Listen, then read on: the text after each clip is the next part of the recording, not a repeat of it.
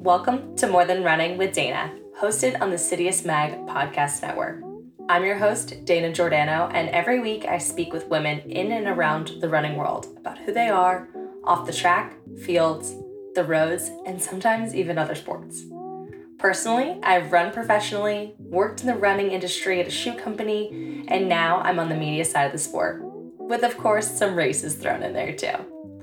I created this podcast to bridge the gap between the elite side of the sport and the everyday, breaking down barriers and sharing authentic stories about the women who are my peers, mentors, and inspiration. It's just like a conversation on a long run with a teammate. This podcast is a product of my love for the sport and all of its people. Running connects us, but we are all more than running. Welcome to the show. Welcome back to More Than Running with Dana Giordano. I'm your host, Dana, and this week's guest is Chloe Abbott. I met Chloe in a very serendipitous way at the U.S. Championships where we were walking down the street and she was absolutely strutting her stuff in an all-black outfit and a black on-running bucket hat. And of course, her company that she was keeping was 2 On employees. So I made the very incorrect suggestion that Chloe was an On employee. And Chloe is not On employee. She is so much more than that. This is the More Than Running podcast. Chloe is a 400-meter runner, ran at the University of Kentucky, NCAA runner-up, competed at the Olympic trials, and is a multi-hyphenate, which is my new favorite word, which is your definition, person who also is a singer, songwriter, living and training in LA, trying to break into not only professional running, but the music industry. So, Chloe, welcome to More Than Running. Thank you so much for that amazing, opener. That was lovely. David did great. Yeah. Oh, there we go. You do the singing. I'll leave that to you. I'll do the podcasting. So we have that going for us. I'm very here for it. Yeah. But thank you for having me. Seriously. Is there anything in my little introduction that you're like, man, I wish there was another element to it that she doesn't know, but in your little elevator pitch, when you say, I'm Chloe Abbott, here's my one-liner, what do you usually go with? Oh my God, it's so hard. I'm actually figuring that out right now, how to properly brand it. But um, I think that that's okay for right now because I have not even expressed yet to my own audience the next thing that I'm going to add, which is acting. But I haven't really primed my audience for that yet. So I'm like, Okay. I don't want to throw it in there like, wait, what? So yeah. So the word multi-hyphenate is why I described you as, and it's my favorite new word because it basically just describes someone. The example that the internet gave was Justin Timberlake because he's a singer, a dancer, an actor, all this. And it truly describes someone who holds multiple hats within the music industry. And I think it's just missing a definition where it should say the music industry and athletics. And then that would be you. Yeah. It's something that does not get talked about really often, but there's actually I think a good amount of athletes who dabble in the music industry or even the creative space, whether it be fashion or fashion merchandise or, working in photography. Like there's so many athletes now, I think, that are tapping into that side of them. So I think that it'll over time with media, showing those sides of athletes, I think your word will be used. Yeah, multi-hyphenate athlete. Multi-hyphenate athlete. Never heard. Yes. You're going to drop it in the bio and be like, I have no idea what you're talking about. All right, well, let's go back to the beginning because my audience is mostly distance runners and we heavily skew to distance. So we need to really understand kind of, how someone becomes a sprinter. Where did that start with you? Where did you grow up and how did you find running? Yeah. So I was raised in Northville, Michigan, which is like a suburbs of Detroit. And I feel like running really found me. I think we've talked about a little bit. I've always been a creative person, singer, always wanted to be on TV shows and never considered myself an athlete, thought it was not a life for me. And even to this day, I feel like I don't claim athlete status. I feel like I just do athlete Mm-hmm. but I'm totally an athlete. But yeah, like I think like in 8th grade, I was running and some Converses. My sister did practice. She did track, and I was like, "Oh, I'll just do it with you one day." And then my coach was like, "Yeah, you'd be really good." And I was like, "Okay." I was in like 8th grade, so I didn't even know what that really meant. And so then my freshman year of high school, I kind of just I knew I didn't want to do distance. I just knew that in my heart. I didn't even know what distance running was, but I knew that whatever they were doing, no That's not thanks. for me. Yeah, not at all. Yeah. And I mean, I've always looked up to Allison Felix, and it's such a blessing that we train together now because it's insane where I think about how it all came full circle. But that was the only athlete I knew at the time. It was Allison Felix, and she only ran like half the track or the full track or one part of the straightaway of track. So that's really all I knew about track. So I was just like, okay, I'll do that. And I started out in the 100-meter dash and too long and not really that fast. And so my coach is Wait, like, wait, wait. "Let The dash was too long or you were too long? I was too long." You were too long. I was like, Yeah. okay, there's nothing. I mean, unless you're doing indoor, like that's it. That's as short as it gets. Like long jump, maybe. No, yeah, you're right. Like it's literally, but it's that's why you have to be so good at it. You have to kind of fit the mold a little bit. Um, there's some anomalies like Usain Bolt and Allison Felix, but and honestly Shawnee Miller, but that's a whole nother conversation. But I wasn't really good at that. So my coach was like, let's put you in the 400 and see how that works. And I was like, okay. And like I just did it, and after like my sophomore year I kind of started taking it seriously, and I was like, oh okay, I just keep getting better after each race. And it wasn't like great times, it was like 54s, then 55s, and then I was like, oh maybe I can actually do this. And I just trusted the process. And then you know that's when a college came to me, Purdue, and just was like, yeah, we'd love to you know pay for your college. And I wanted to go to Juilliard. So I was like, no thanks. Like, I don't want to go to college for Yeah, track. well, we're gonna have to go back and go to the beginning of the creative career as well. So you're this is like the true inflection point of those two paths. Yeah, literally. All right, well, so And let's go back to the music oh, start. okay. Let's go back. Like I want it. Like this is two crossroads right here. If you saw my arms right now, the way we're recording, we're like at the crossroads. This is a Disney movie in the making. Got it. So someone came Right. to you, was like, we were gonna pay for your college and track, and you're like, I want to go to Juilliard. I want to be Zac Efron. I want to play basketball, and I want to sing. I want to sing while I play basketball.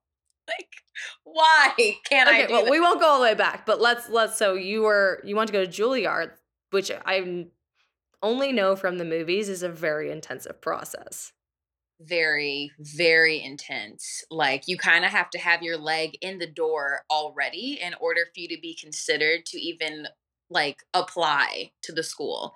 And I checked off no boxes. I mean, I had nothing to show for my talent, my abilities off the track, because I would put so much effort into track and field that I would skip out on auditions. I wouldn't try out for the acapella groups. Like I would just be like, I was always told that you had to choose, like you can't give too much to both. And that just really bothered me for a while, which is why I'm such a huge advocate, like for people to understand who they are outside of whatever they do, whether it be a sport or, music or acting or whatever. Because people will tell you it's impossible to do both at the same time. And so honestly, I didn't do both for a while. In high school, I just like my mom told me it's best to get your college paid for, and that's we can't afford college, so you have to, figure it out.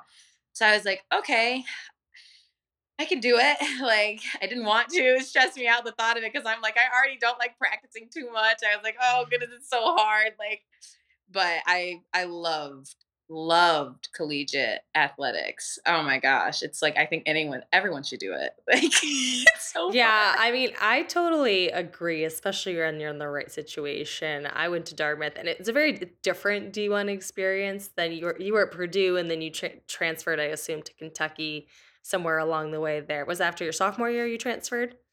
Yeah, after my sophomore year. Yeah. Yeah, but I just think collegiate athletics are truly it is track and field at its best. It's sports at its best. You have put together rivalries, meets, you're constantly getting better. You have all the resources at your fingertips. I mean, I absolutely thrived being a person who could be good in the classroom and on the track and have friendships and relationships and live a very dynamic life that I actually totally struggled when I was running professionally because it was kind of that loss of that environment. But for you, like, I want to hear about your college experience.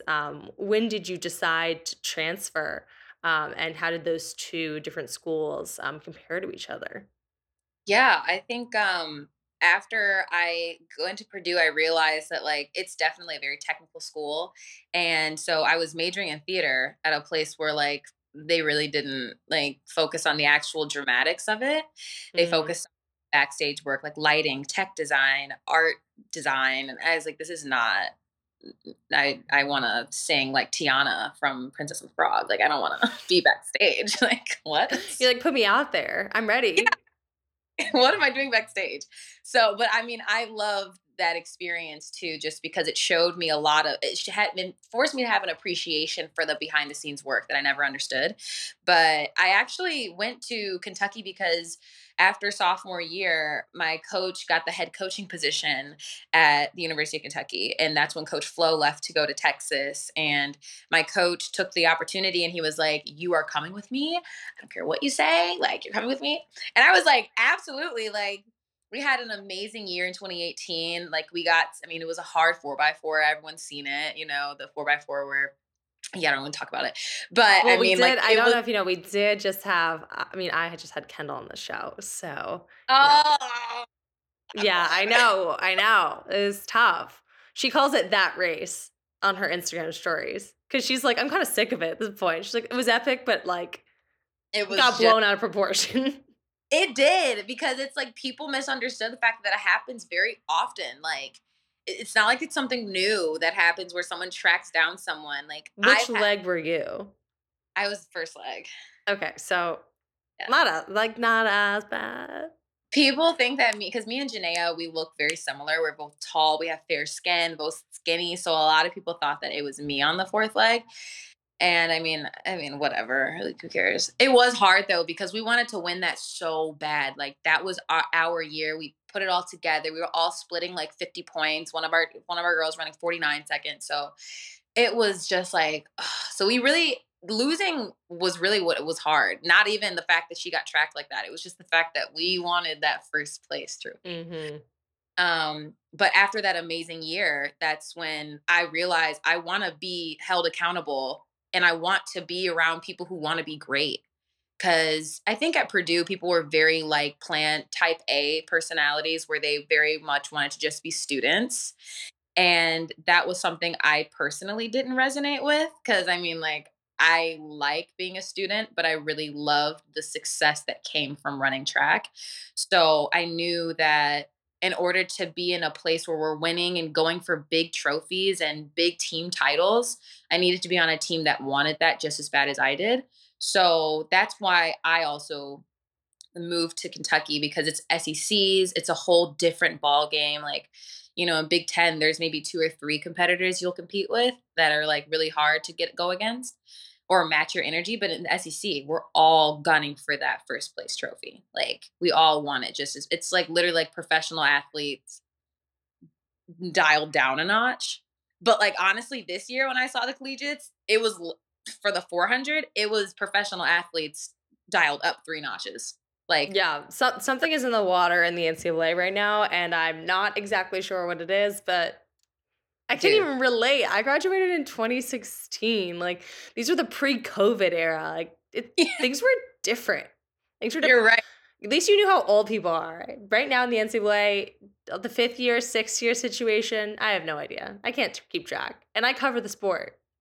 Literally, you're so right. You're so right. And things back then were so much easier and understood. I feel like now, yeah, it's like football. Like, how old are you? Like, how long are you going to be here for? Like, but yeah, that was like a pretty great transition. And I mean, the collegiate experience, like you said, like was a perfect balance of both relationships, collegiate, like camaraderie, like you have teammates you're fighting for, and you have resources that are at the fingertips. Like it. something I think in the professional world that's being talked about a little bit more is the fact that, yeah, there's no resources, there's no support. People are running their top 10 in the world and have no contracts. Like it's pretty sad. But yeah, like I think like I definitely underestimated how amazing being a collegiate athlete is. I mean, I enjoyed it thoroughly when I was in it, so I'm not going to be like, "Oh, I didn't enjoy it," cuz I totally like enjoyed it when I was in it and I took advantage when I was in it. But man, being a professional athlete compared to being a collegiate athlete is astronomically different. Like insane. So did you end up doing 4 years at Kentucky?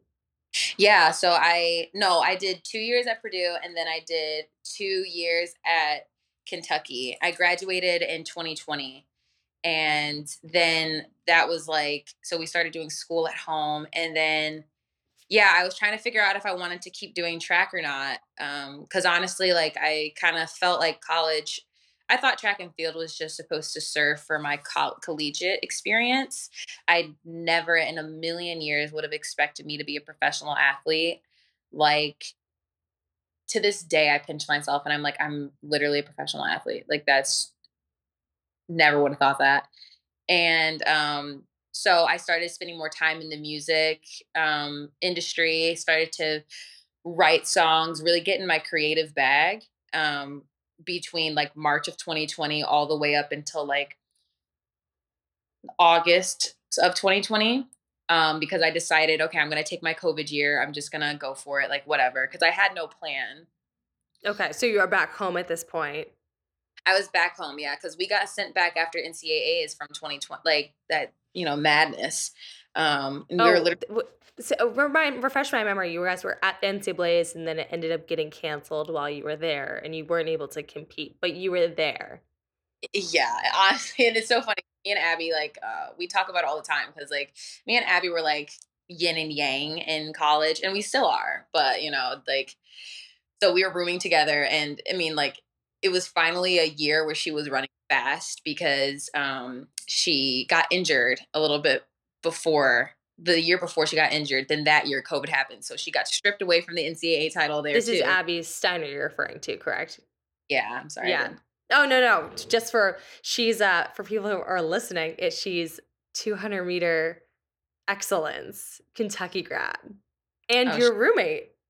yes, my ice cream date friend, like she is truly everything that she seems as. Like she is genuinely the most beautiful human being and she's just great. I could gush about her all day.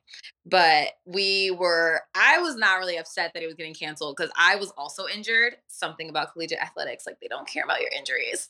But we were just running through stuff and um yeah, like so I was not mad about it being canceled, like, but she was really upset because she was going for that title that year and she was picked to win. I think she won SECs that year too. And so we kept getting these calls that like it was going to get canceled and we found out they canceled our spring break and we were like, okay, well, we at least have the race. And then we found out that we can't have parents at the race at NCAAs. So we were like, okay, like Abby was very upset about that. And then that's when we got the call like actually we have to like leave. And we were like, what? Like we're Like, "But here we're already here, let's just do it." like yeah, like we're here already. And so it was and then also that was the year that Abby was supposed to get the NCAA, like I think there was like a banquet and she was supposed to receive an award that was canceled. So we both were in this place we were just like who cares at this point? Like she was just like everything I've been working for. It was I'm gonna done. ice cream. Like who cares? Like Do you remember at the time there was, I mean, maybe doesn't overlap to your world too much, but there was, I believe, like 3 Harvard distance runners who qualified, and Harvard was the first school that wouldn't let them travel, and their yeah, posts went completely viral because they were like, "We represent the school and everything, and they won't even let us come," and then, like, 4 days later, they, like, almost had to submit basically a formal apology of like, "Oh, I guess COVID's serious," and Harvard knew what they were talking about. That's crazy. I didn't know that they got in trouble for it afterwards. No, no, they basically were, like, very upset at the school for not even letting them travel in the first place before the meet was canceled, Yeah. and then they kind of had to run back these I think they got, like, 30,000 likes on an Instagram post or something crazy, and they had to run it back, they're like, "Oh, I guess Harvard knows a thing or 2 about public health, and we I kinda guess, jumped the gun a little bit." yeah, maybe they know what they're talking about. And I mean that yeah, like looking back at it, it's actually crazy because yeah, we were really out there with no masks. We never experienced a pandemic before, so it was extremely dangerous. But it still sucked, you know. And then yeah, after all that preparation for outdoors, we just got sent home. Like we're like finishing my degree at home was insane because like a lot of my classes were like acting classes, and so we were doing like acting monologues via Zoom and it sucked. It was so awful. So, okay, so then you're at home, you're doing your acting classes all virtually. Things are Yeah. weird. Was the house busy? Did you have other family at home? Yeah, my brother, actually my entire family's kind of like sporty. So like my sister, my oldest sister, she ended up staying where she lives right now, which is in Atlanta, but she owns her own business. And then my second sister is a professional volleyball player and she plays overseas. And she came home for a little, yeah, she came home I think from Italy at that point. And then my younger brother, he plays football at Wisconsin, and so he came back home. And so it was just like all of us back in the same house, like was kind of like Nutty. it I was have insane. I have 3 siblings, so I get it because we all went home to my parents too, and my house isn't quiet. So Yeah, see, oh wait, where do you fall? Are you the middle child or like the oldest I'm or the second of 4. got it. Okay. Got you. So you're And like you're the youngest? you're like No. back! You're back, you I'm came back. back. I'm back. Yay. I'm the middle child. Okay, middle of 3. Yeah. Well, so because we have a younger brother who he's like kind of in and out. So there's five of us, but I'm the middle child of the four. So yeah, Okay. You're dead in it's the middle. dead in the middle. Yeah. So, Um I'm imagining there was a lot of performances when you were younger trying to get attention from your family. That was me too, but I wasn't musically talented. I just pretended. I thought it would come to me later in life. like maybe as I keep doing this, it'll just get better. No, So yeah. you went back to Kentucky though. So you were sitting at home like, I don't know if I'm going to take this COVID year or not, but I'm definitely not staying in my house. Yeah, I realized like from March of 2020, I thought that I was going to be done with college and done with track. So I was like, I need to start working on my music. So I got into the studio and I became so much more immersed in like that culture I've never experienced, like being in a studio, recording in a studio, writing my own music. It was so new, but it like sparked a fire in me. And I was like, oh my gosh, like I want more of this. Like this is something that I genuinely enjoy. So from like March of 2020 to like August, I was just in the studio working as if I wasn't going to go to college, like, well, go back. And then I talked to my coach and he was like, you know, I think that it'd be best for you to come back. Like, you can be an assistant coach or you can, I said, oh, hell no, I'm not doing it. I'm not working as an assistant coach. I don't need to do that. Um, but I just was like, well, I might as well just do it. Like, let's just do it. Who cares? Like, I'll just take a master's class because I had no more eligibility academically. So I ended up getting into what was it? I forgot what my master's was called, but it was like administration and the arts or something like that. Arts and administrations. That's what it was. And that was really fun. I learned the business side of theater. I learned about like censorship of the arts in schools, and I learned about like how to make like nonprofit organizations, and it was so amazing. I loved it. And so I ended up saying, okay, coach, I'm going to come back and whatever. But I was still like injured a little bit. So I was like a little like on and off still. But yeah, I was fully dialed in. I was like, okay, bet we're here. We got one more year. And then On came to me like in November of like 2020 and was like, we would love to work with you, not just as an athlete, but as an artist. I was like, Whoa. Yeah. Wait, what? That's out of control. So was there anything you put out into on social media? I mean, manifesting into the universe that said you were looking for a professional contract? Like, did you even have an agent at the time? Like, they just came. No agent. No, I didn't even know what an agent was. Like, I had no agent. I had nothing posting like I want to go pro. I didn't want to go pro. Like that life, the lifestyle then, especially now that I'm in it, it is not for the meek. Like you have to love this sport because the sport's going to take from you. And I let me turn this. I'm like cooking something. Um but so I was like, yeah, like I definitely don't really plan on going pro, but I would love to continue to be a collegiate athlete. And I was like, I didn't even know what a professional um contract was. I didn't even know what that was. And my mom was just like, okay, well, I'm going to handle it then. You just focus on school and I will talk to on. So my mom was doing a lot of the talking and she told them, she was like, Chloe will not go professional if her love, her passions are not understood. If you guys don't take her as a whole human being, like she's just not interested.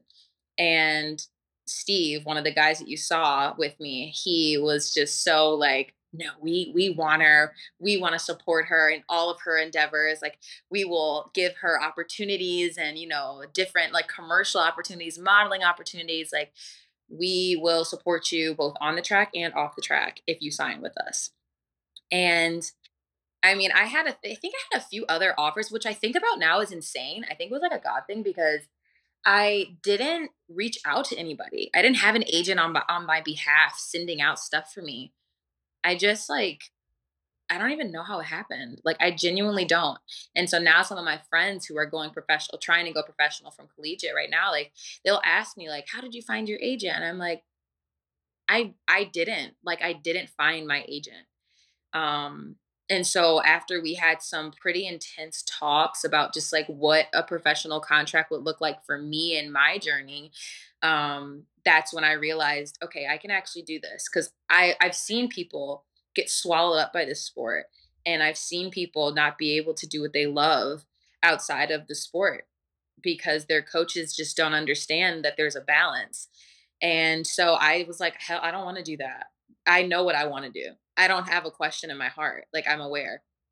And on made it possible for me to see the fact that it's possible to do both. And I think that on also is sharing with the world through me and through what they use me for, that you can use your athletes for so much more than just running in your spikes or wearing your shoes in a mall that no one sees and no one really cares about. Like there's so much to athletes that I think on is showing through the OAC team, through signing me, that like you can get so much more from your athlete when you pour into them off the track. And they're like prime examples of why like this sport I think can be something beautiful if it's done properly. Like if you throw the funds to the right things, like Mhm.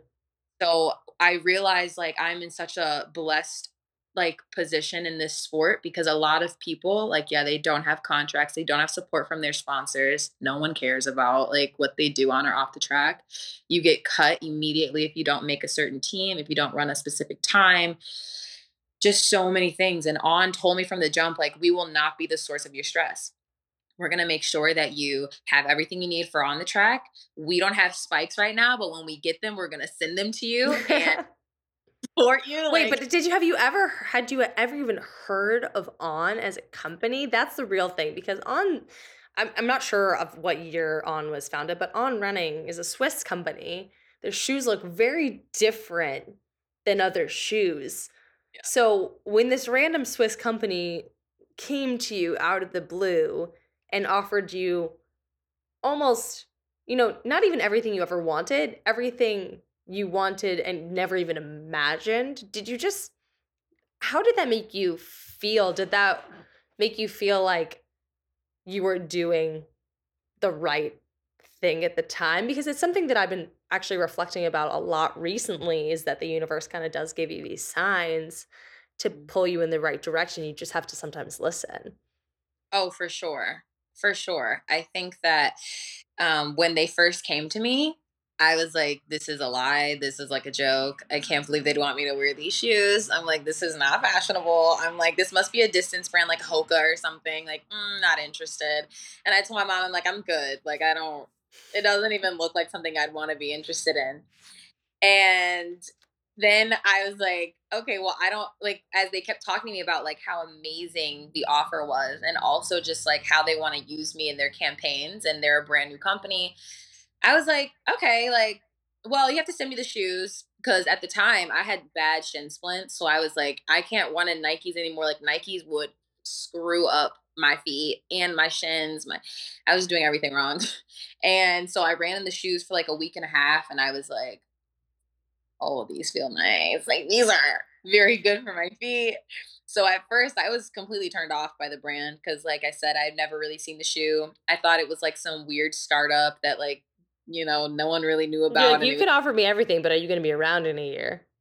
yeah, yeah, exactly. And I mean, it just turned out to be so much more than I even knew. Like, I mean, On has been growing. They grew like 500,000 followers since I signed with them. I mean, like they have what is it called?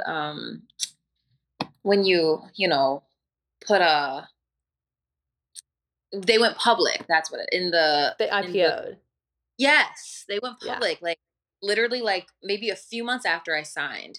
And or no, no, it was this year. It was this year on the yeah, like maybe a few. It was a smooth 7 or 8 months after I signed, I Time think. has been flying. It really and it's so confusing because 2020 was such a confusing experience that 2020 and 2021 to me blend together. So it's hard sometimes to decipher, like, did that happen in 2020 or 2021? I agree. So you finally did sign this deal though, and you're in Kentucky. Yeah. When did you kind of I know that you're currently in LA, Yeah. so from getting yourself hopped on a plane to LAX, how did that happen? Is When was the inflection point of, Kentucky is a chapter of my life and I'm ready for the next one to pursue what I assume is your music career. And you dropped a bomb in the beginning that your training partner is Allison Felix. So this is oh, a yeah. really big part of the chapter here where you're a 400-meter runner, training with Allison Felix. So, I think that this is what happened there. What happened? It was crazy because after I mean, my coach at Kentucky is like a father figure to me. Like someone I always said, if I run 47 seconds, I'm running it with you. You're gonna be the stamp, like you're gonna be the reason why I did it. Like no one else. I'm never in with a different coach. And I realized that as a professional athlete, like you can't get coached by every coach that's a collegiate athlete. Like a lot of collegiate coaches don't know how to handle a professional routine, a professional itinerary. Like there's different competitions. Our seasons are completely different. And I love Coach Greenway. I tell him to this day, like I just don't think that his priorities with me as a professional were properly like I just didn't think that they aligned, and I knew that for myself, but I was scared to tell him because like I said, I've always imagined us being together forever.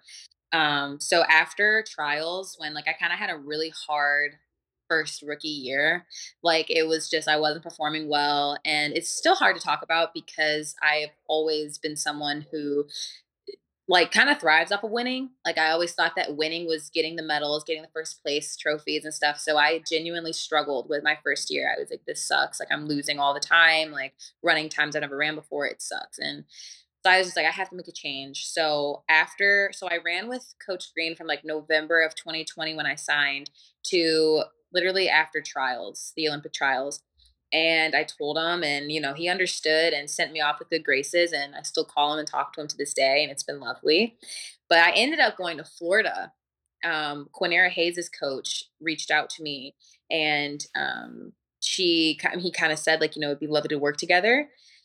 So I said, okay, like that sounds good. So after trials, I literally packed up all my stuff. Well, I visited Florida first to see if the coach and I would mesh together, and it seemed like a really great fit. And so that's when I was like pressed. And I think I made a decision a little rushed. Because I was just so pressed, it's like, I have to do my job. I have to do my job. I'm not doing my job if I'm not running. So I go to Florida, pack all my stuff and go. And I train out there for like maybe a span of like 5 months. Not even. Like I think literally I trained there from like July and August. I trained for 2 months with that coach. And it 5 months, 2 months, same thing. was 2 months of insanity. Insanity. And I realized like, okay, I can't work with this person. It is not safe for me here. I need to find another coach, which was so scary because I just packed up everything in my life, drove to Florida, planned this whole thing, love Quinera Hayes like so much. And I was like, oh, this is great. It was not great. So then I like literally, it was crazy how it happened. After I realized I wasn't going to work with him, I was like, okay, I need to like fast. And so I took like a 2 day fast where I literally stayed in my apartment for 2 days, didn't eat, didn't drink any water, which was dangerous. You should definitely drink water fast because you will like pass out. Is this something you've done before to make a decision? Is fasting something you just were like, you're like, I'm at a point where I don't know what to do. Yeah, like I was desperate. I was desperate because I just signed this contract. Like I knew that I had to find something to do and it was so scary. But I knew that because I'm pretty spiritual. And so I was like, I know that God is going to provide an answer for me if I just silence all the sensory distractions and really just lean into what I'm supposed to do because I know that something's here. So I fasted for 2 days. And after my 2 day fast, Allison's husband calls me, and me and Allison Felix husband know each other because we're both from Michigan. And so when I was in high school running, he would always be there, like supporting the Detroit teams and all that. So he calls me and he's like, hey, like, how's the coaching search going? And I'm like, it's not going well. Like, it's bad. Because I told him before trials that I was looking for a new coach. Like, I knew I needed to leave Coach Green, but I didn't know where I was supposed to go. So he was like, okay, like, it's okay. And he just told me it's very normal to go through this. And he was like, let me call Bobby and let me call John Smith and let me see if there's something that I can help you with. So I'm like, okay. So I took that as a sign of like, maybe there's hope. So then Kenneth, that's Allison's husband, he calls me back, like, I think the next day and is like, do you want to take this seriously? Like, do you really want to run track and field? And I was like, yes, like, I want to do this. Like, I need this in my life. Like, and he was like, okay, you have a meeting with Bobby in 15 minutes. And I was like, Bobby Kurt. Hopefully you had eaten some food at this point.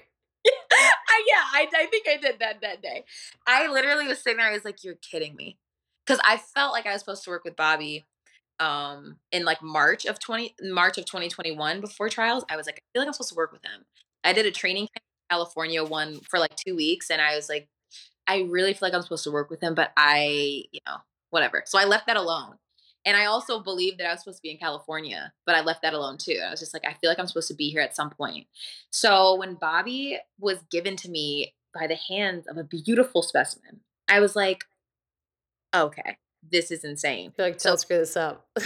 yeah, literally. I was like, okay, let me talk to Bobby. So I talked to him on the phone, and Bobby is, I mean, the best person in the entire world. But like when I first met him, like he's a man of like, he's just very short and doesn't really talk too much, like first initial conversation. So I was very intimidated. He was asking me a lot of questions.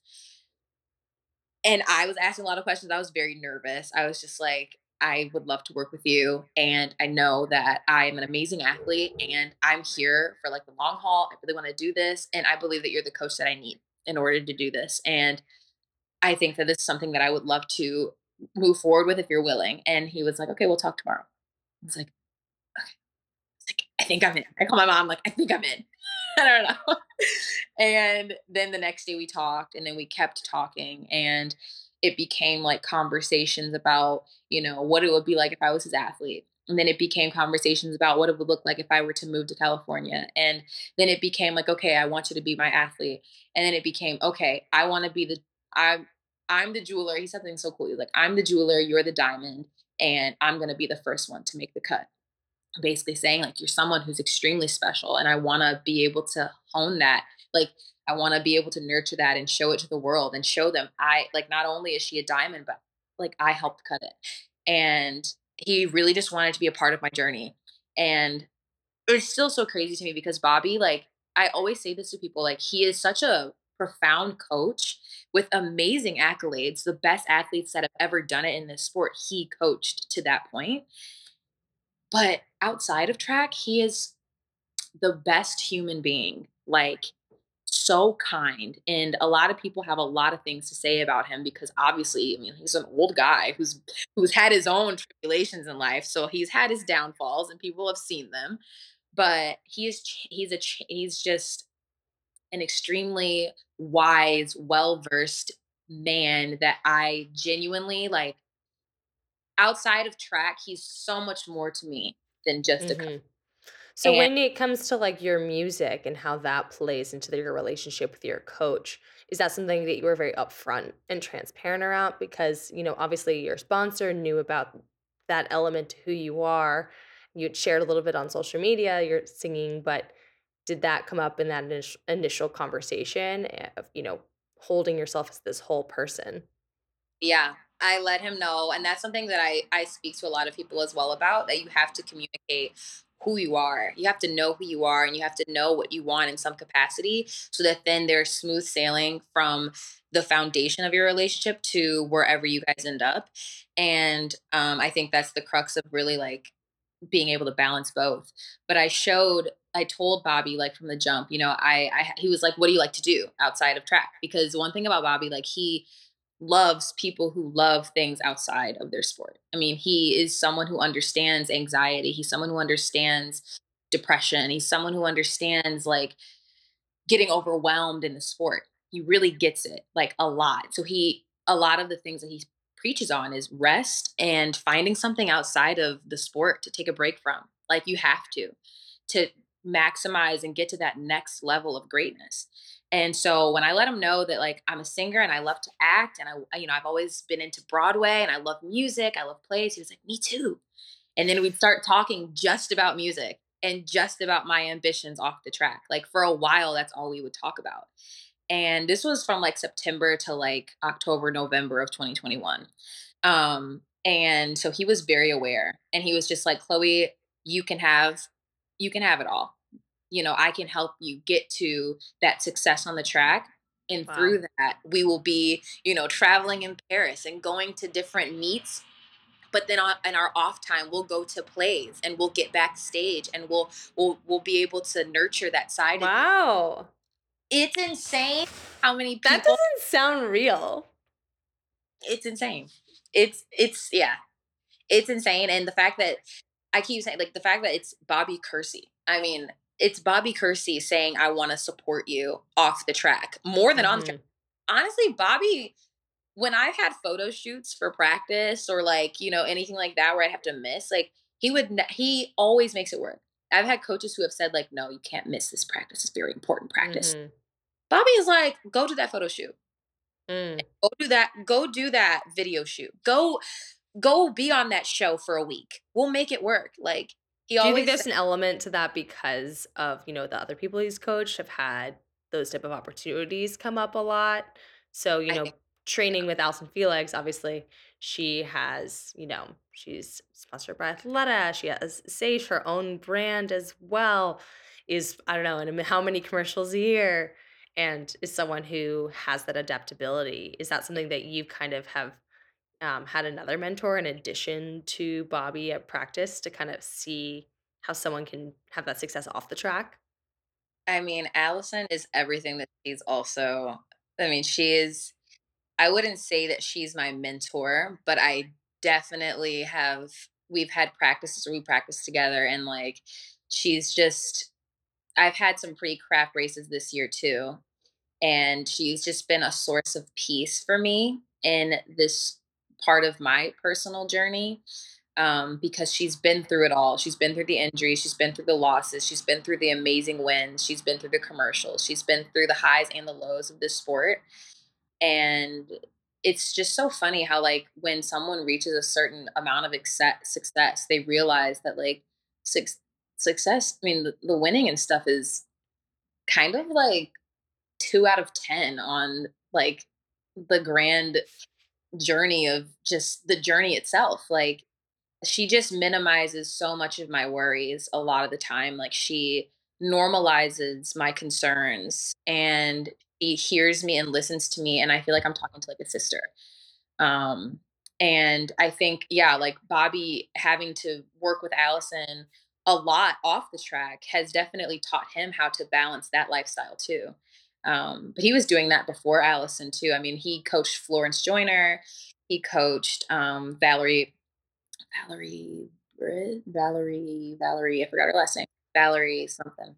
I mean, he's coached Joanna Hayes. He's coached almost every single amazing sprinter in the game. So I think he's someone also who adapts to everything. I mean, I think that's what's really cool about him. And I think that's the reason why he has such a successful program, because he understands the whole human. He doesn't just focus on track. And he has taught that to Allison. He's taught that to me. He's taught that to Sydney. He's taught that to Morlake, my other training partner. And I think that he forces us kind of to take breaks and to relax and to rest, because he knows that the sport, it can really make you feel like you're not supposed to rest. It can make you feel like you're not supposed to have fun. And so I think, like, it's just a perfect storm for me in my journey. I talk about my journey because I think that people get fixated on, oh, well, this is how Allison did it. This is how Kendall did it. This is how everyone does it. And I'm just like, everyone is so different. Everyone's so complex. It's an incomparable experience. And you can't compare people in their journeys, because people are not meant to be compared, and neither Yeah. are journeys or experiences, you know? And so, Bobby is perfect for me in my journey because he values me as an artist. And Mhm. I mean, I had a gig one time, and it was an on gig, and basically I sang at one of the Cloud Monster reveal, and it was in Venice, and I invited him, and he was like so excited. He dressed up in like a whole little like outfit, and Cute. yeah, it was so sweet, and he, like, danced to my music when I was singing, and he was just What type of music? Like, let's get into that a little bit. It's like, what is your what's your genre? Because I know you mentioned you're like an actor, singer, everything. So let's like as we are today, the other element of who you are. What's your genre of music that you develop, and have you determined what that is yet? yeah, I think, like, I find myself whenever I create music or whenever I write it, it's very much R&B.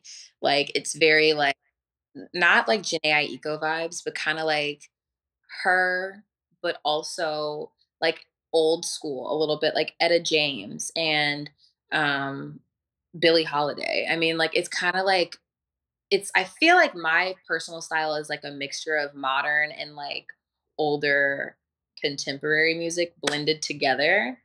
Um and I genuinely like I love writing music. I mean, like, it's super cool to be able to like have an experience of pain or excitement and be able to like write about it in a way where like people can resonate to it. So like me as an artist, I definitely love that part of the music, and I think that's like my genre. But when like I'm like singing or just like, performing, like it's definitely also R&B, but I love like very old school songs that are like upcycled to be like modern. I don't know, it's Hmm. super fun to be able to take something that has so much history and so much impact on culture and like vamp it up to be like something that people will listen to now, and so I enjoy like kind of mixing around with different renditions of older R&B and soulful songs, but I also love Broadway music. um Love it. Big. So if you were ever asked to be like, say we have a lead part in a Broadway show for Yes, you, yes, yes, but yes, during track season. yes, Wow, yes. okay. So, okay, let's do a little game, like, all right, record deal. That could Record. happen at the same time. That could be, like, kind of dual. I probably wouldn't do a record deal though. I probably would, Oh. yeah, because record deals, like, okay, this is what I was kind of talking about in the beginning of just like music industry and then the acting industry are like two different industries. Okay. And I thought that they intertwined, and they can, but to be like a professional singer versus a professional actress, there's two different demands. And being a professional singer, I mean, you're going to be in the studio 24/7. You're going to be doing gigs, concerts, you're going to be selling merch, you're going to be like really trying to sell yourself as a singer. Um, Mhm. but then in the acting world, it's more so you're auditioning for things. You are sending in your acting reels so that then you can get approved by agents to then send out your information to different TV shows or commercials. Like, I think the acting industry is more so like focusing on like literally showing like how you are as an actress, whether you're crying acting, you're doing like satirical acting, or if you're doing like just basic monologues. Like, that's that industry. And then the singing industry is like, okay, I'm getting in the studio, I'm producing my music, I'm putting it on Apple Music, I'm sending it out, I'm selling it, I'm posting on my Instagram, I'm marketing. Mhm. And personally, like, I've always been someone who's a Broadway geek, and I love acting and singing put together. Um, Okay. yeah, so like if I were to get like a publishing deal, I probably wouldn't take it. Actually, I'm 98.7% sure I would not take a publishing singing deal, because that's not the life or the like career that I love. Like, I'm not passionate about like, getting You're into. not trying to sell at an arena. No. It'd definitely be cool. It would be cool to do it, like, Like once. yeah, like, once, like, but to, like, for that to be my career, it would probably be short-lived, because it's Mhm. that It's I. brutal. Yeah, and it's like you can't do everything at a professional level, like, I have a passion for singing, I have a passion for writing. I might do, like, ghost writing at some point, but to really try and be a professional singer is something that I don't value. It's just Okay. something I genuinely thoroughly enjoy and love to post about, and it grows my followers a little bit easier. It's just like I use it for what it can give me, but and I actually had a conversation with my friend yesterday about it, and I was like, "Yeah, I just don't know how to rebrand. Like, I don't know." Mm. It Multi-hyphenate athlete. This is what we come back to. That's Well, the word. well, we're gonna put a bow in the singing side of Chloe real quick because I've been dying to ask you this the entire episode, and I actually have wanted to ask this to like everyone who does this song. Do you like singing the national anthem? I love it. You love it. Okay, I've heard it's an extremely hard song to sing, but when I tell you I'm not just gassing you up at minute whatever of this podcast, I swear I'm not gassing you up. When I heard you singing at USA's, normally I'm like, okay, national anthem, like I want to go watch the races. I was like really taken aback and emotionally like very like in the moment and super present. I thought it was so beautiful in a way that I was like, this person must genuinely enjoys singing the national anthem and doesn't feel like it's just a thing that they have to do. And I feel like that's what my assumption was. And I'm glad it's true because, on your Instagram, you got to sing at Kentucky to a sold out stadium. Um, where's the dream play? Well, one, do you like singing the national anthem? You already said yes, but a little bit more about that. Two, dream place to sing the national anthem. Two, put a bow on your singing career. Dude. I mean, obviously, I've always dreamt of singing at the Super Bowl. I would love to sing the national anthem at a Super Bowl. I mean, honestly, any professional football game. And I have some professional football players that I've taught. I've said, you need to talk to your events manager, because I'm trying to get in there, and I have, I've been kind of putting that into play right now, actually. But yeah, I love the anthem. It's such a hard song to sing because the range is insane. You start out low, and then literally there's you can go up or down the scale the entire time. Like, um and I genuinely love it, and I've been doing like singing at anthem since like my sister was playing volleyball in high school, so like 2014. That's like when I first started, and ever since then I was like, I can just use singing to just like show people that I do stuff outside of track, like, and it also worked with my schedule, so I loved it. Like, and my coach was amazing. My coach from Kentucky, he also was someone just like Bobby, like being like, I Mm. I fully support you off the track. If you want to do a show in college, you can do it, and we'll work together to make it work. Um, but yeah, like I love singing the national anthem, and I love the way it challenges me as a singer. And also, like, yeah, I think that any professional football game, I would love to sing it. Or any You could be the LA Chargers anthem woman. that is I thank you. I received that because that was a plan of mine. And Yeah. like because that's exactly what I'm trying to do.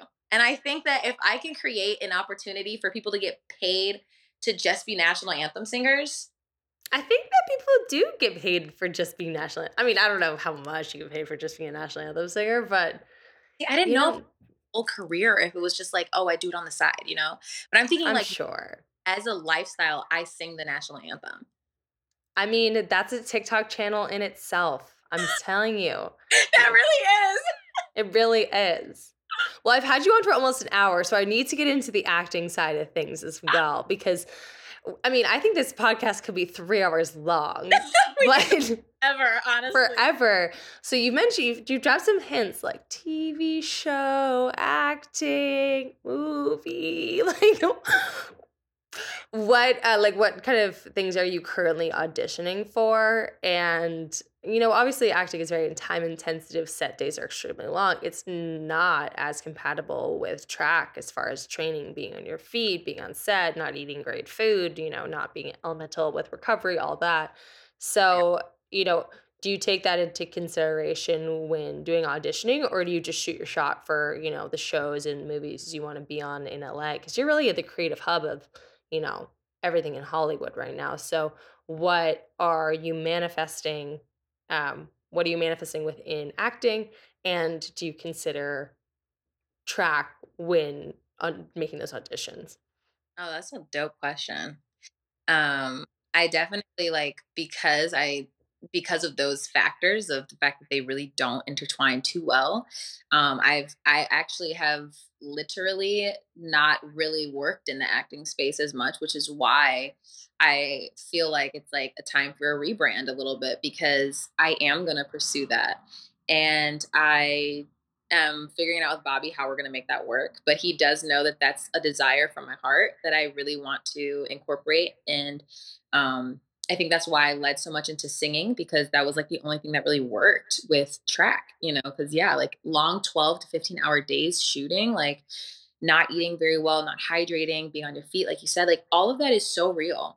And also, like, it's extremely time consuming. You'll be gone shooting for 5 days out the week. Like, that's training, you know? So I do acknowledge the fact that there are some things I have to put on hold just because of what my career is right now and what I've decided to put my focus and attention into.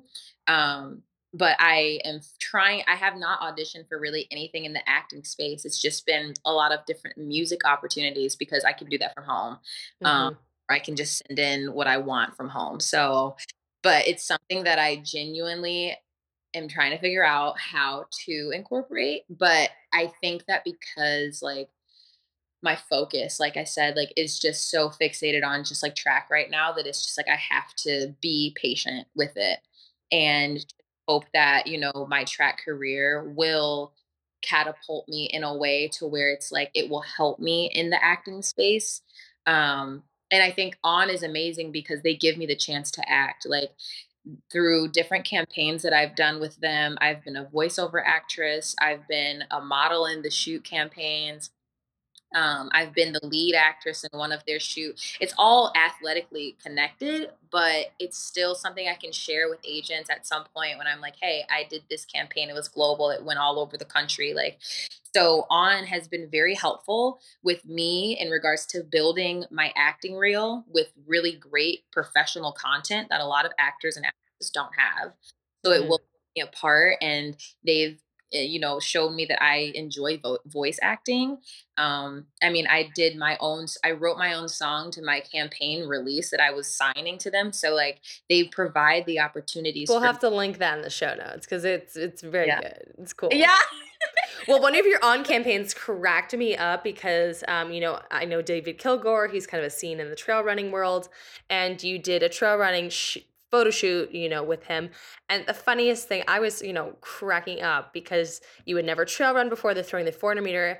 And your quote was, I don't really like running downhill. And it actually slayed me because I was like, wow, that is truly someone who just runs on a track. They Yeah, just go flat. They just turn left. Like, do you not like turning right? Like, no, I don't like going down and I don't like turning right. bro, because I don't understand. Like David was really like, his ultra marathoner, Yeah, insane, and he was just having the time of his life, jumping on rocks and stuff. And I'm like, I don't know. Like some of the shoots I couldn't even do some of them because I'm like, I'm not doing that. This just seems insane. I it's don't get crazy. it. Well, I'm good. I truly wish you the best in kind of this Chloe rebrand. That might be the title of this episode. But if you were to give any advice to younger athletes who do have multiple passions, obviously, some of these things came towards your way, but in a way you'd been working towards it your whole life. Yeah. What advice would you give towards sharing the fact that, like, these younger athletes do have multi-talented people, in order to, follow in a similar path as yours? Because I think your story is really inspirational to a lot of people. Obviously, you have a lot of goals that you Yeah. still want to achieve, on and off the track, and you're in the middle of a track season right now. Hopefully, more races coming up soon. Yeah. So, yeah, what advice would you give to, some people listening to this episode who are, getting really fired up that they believe they can do it all too? Yeah, I think I've practiced this a lot, honestly, because I think that this is a really big part of why I'm here. And I think that it's really, first off, you've got to communicate properly. First of all, I just want to say that it's possible. It's possible, and it's achievable, and it's fun when you find the balance of whatever you love and whatever you do. Because I think that you can love both, but there's one thing that you do and there's something that you love. And I think that it's just very important to remember that it's possible, and that just because someone hasn't done it, I'm trying to be that person for you guys. But like, just because someone hasn't done it doesn't mean that you can't do it. Like, just because you don't have a representation, be that representation for yourself and others, and to not get discouraged because of what coaches or people may say to you. I think it's important for you to believe that if you see it in your heart that it's possible, if you have visions about it, or if you believe that, this is something that you can achieve, don't let your coach or even your parents or people that you genuinely love discourage you from keeping that fire. Because I've kind of seen that happen to myself, and I thought that it wasn't possible to be a representation for people in the sports world, um, to have passions outside of the sport. And I mean, if I would have listened to my coaches in high school and let them stop me from what I love doing, then I wouldn't be where I'm at today. So it's very important to remember that it's possible, and then, right, communicate properly to your coaches. Like, hey, I love playing tuba and I want to play tuba after practice. I want to sing and play basketball. And There this it is. this is my yeah, this is what I want to do. And can you help me with it? Are you gonna help me figure out how to balance it? You know, I can understand, taking a break from tuba for 2 weeks, but then I need to have the freedom to come back after 2 weeks and go ham, as long as we're on the same page. I think that's the biggest thing. Just communicating what you desire, and then giving your coach the choice and the opportunity to be like, I will support you, or not going to do that. Because it'll save you. It'll save you from heartache later if your coach doesn't want to support you. But it'll also save you in the sense to where you have the opportunity to achieve whatever you want simultaneously, multi hyphenated. Yes. Well, Chloe, thank you so much for coming on the podcast. I mean, I feel like it was very serendipitous that we met, and you just are everything that More Than Running embodies. I'm just going to leave you with my last question before we do your final sign off, and that is, what does More Than Running mean to you? Such a great, profound question, Dana. Just Yeah, I primed you in the beginning, guys, so I'm not just tossing it on the gas. If you've been listening, I've been tossing it on. So, I think more than running means, like, there's so much more to you as a person here on this earth, like, than just running. yes, running is amazing. It's freedom. It's hard work. It's amazing. It's one of the best sports I think in the entire world. Um, but there's so much more to that. Like when you learn who you are. And when you learn who you are, I think you can capitalize on the beauty of the sport. And so I just think it's very important to find what you as a human being love to then make the sport running just 10 times more enjoyable. Even if it's like something cool like weightlifting. I love to weightlift and I love to run. Okay, then weightlift. If you like to write books. If you just like to run, that's fun too. But learn who you are. Like you don't have to have other talents outside of the sport, but just learn who you are, love who you are, and it will make the sport of running 10 times more amazing. I love it. Thank you so much again. We're just going to be cheering for you. Hopefully, you gained some new fans today. Where can everyone find you and follow you on your, upcoming journeys? Definitely follow on. I know that we have some exciting things coming up there. And then there's gonna be follow my Instagram. Um Chloe Abs. I hate like punching it in. It's like No, C Chloe, we'll do it. We'll link in the show notes too. So we can find you on Instagram. Are you active on Twitter? Do you have a TikTok, YouTube? Where are you at? I'm very active on Instagram and my YouTube. You can definitely learn more about my personal journey from high school to now. You can see like what that looked like to what I kind of spoke to today. And yeah, like stay on the lookout for sure. I'm active on Twitter, but not really. I just like things. I don't really tweet too much. And TikTok is all singing. So no athletic stuff there, but Hey, singing. I think you should mix it up. Bring it all together. There's something about putting it all together sometimes that either makes me super happy or stresses me out. I just like feel like I might make a channel for different things, like Instagram for track, TikTok for singing, and maybe like Twitter for my monologue. So then you can just not just And here I am arguing, put it all together. One person, one fabulous you're right. Chloe Abbott. You're right. Thank you, Dana. This was amazing. This is so fun. More Than Running is brought to you by Hayward Magic, the Instagram home for the true track and field diehards, dreamers, and fans, sharing the magic of the sport and elevating the athletes that push it forward.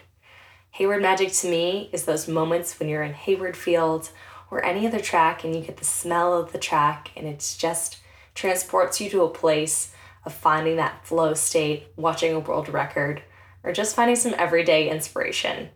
Check out Hayward Magic on Instagram, and maybe you too yourself can get featured if you tag Hayward Magic in your own special magical running moments. That wraps up this episode of More Than Running with Dana. More Than Running is hosted on the Citius Mag Podcast Network and is edited and produced by Mike Zerzolo. If you enjoyed this episode, share it with a friend or leave me a rating on Apple's Podcasts or Spotify. I read every review and I love all the guest suggestions that you guys share with me. Make sure to subscribe so you never miss an episode of More Than Running. If you want to keep connecting with me, you can find me at Dana_GIO on Instagram and Twitter, and at Dana_Giordano, my last name, on TikTok. You can also follow along at the @More Than Running Instagram for some behind the scenes fun content. Thanks again for listening to More Than Running with Dana, and I'll see you next time.